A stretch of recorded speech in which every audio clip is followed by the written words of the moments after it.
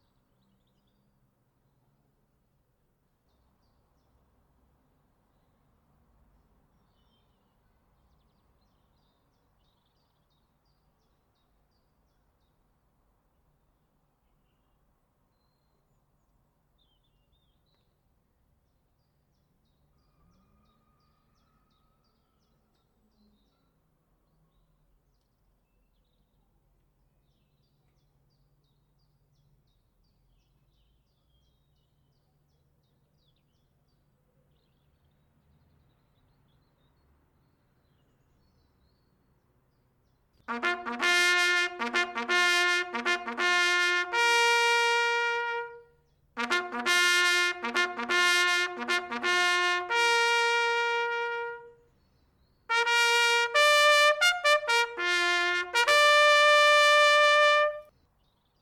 you go home, tell them of us and say, for your tomorrow we gave our today.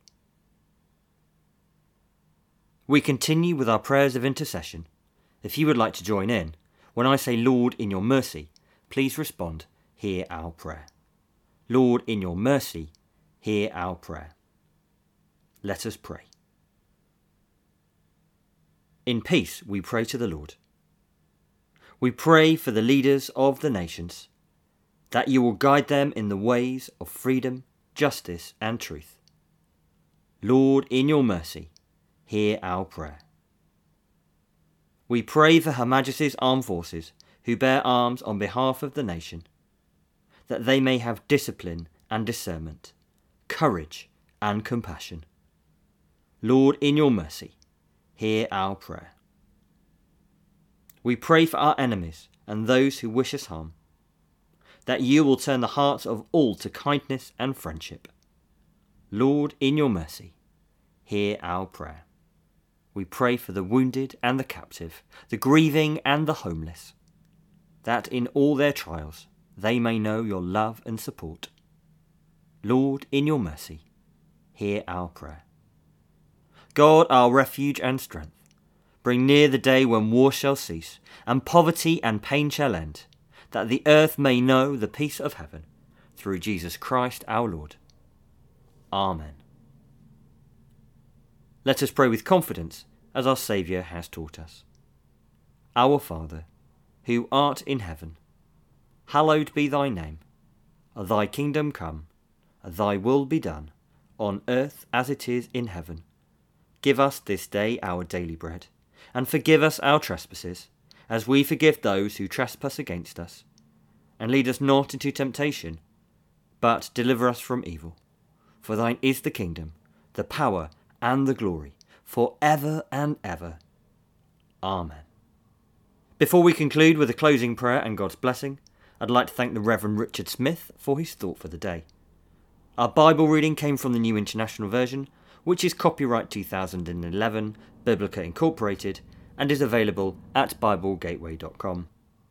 The remainder of our service came from Common Worship, Times and Seasons. It is copyright the Archbishop's Council and available at churchofengland.org.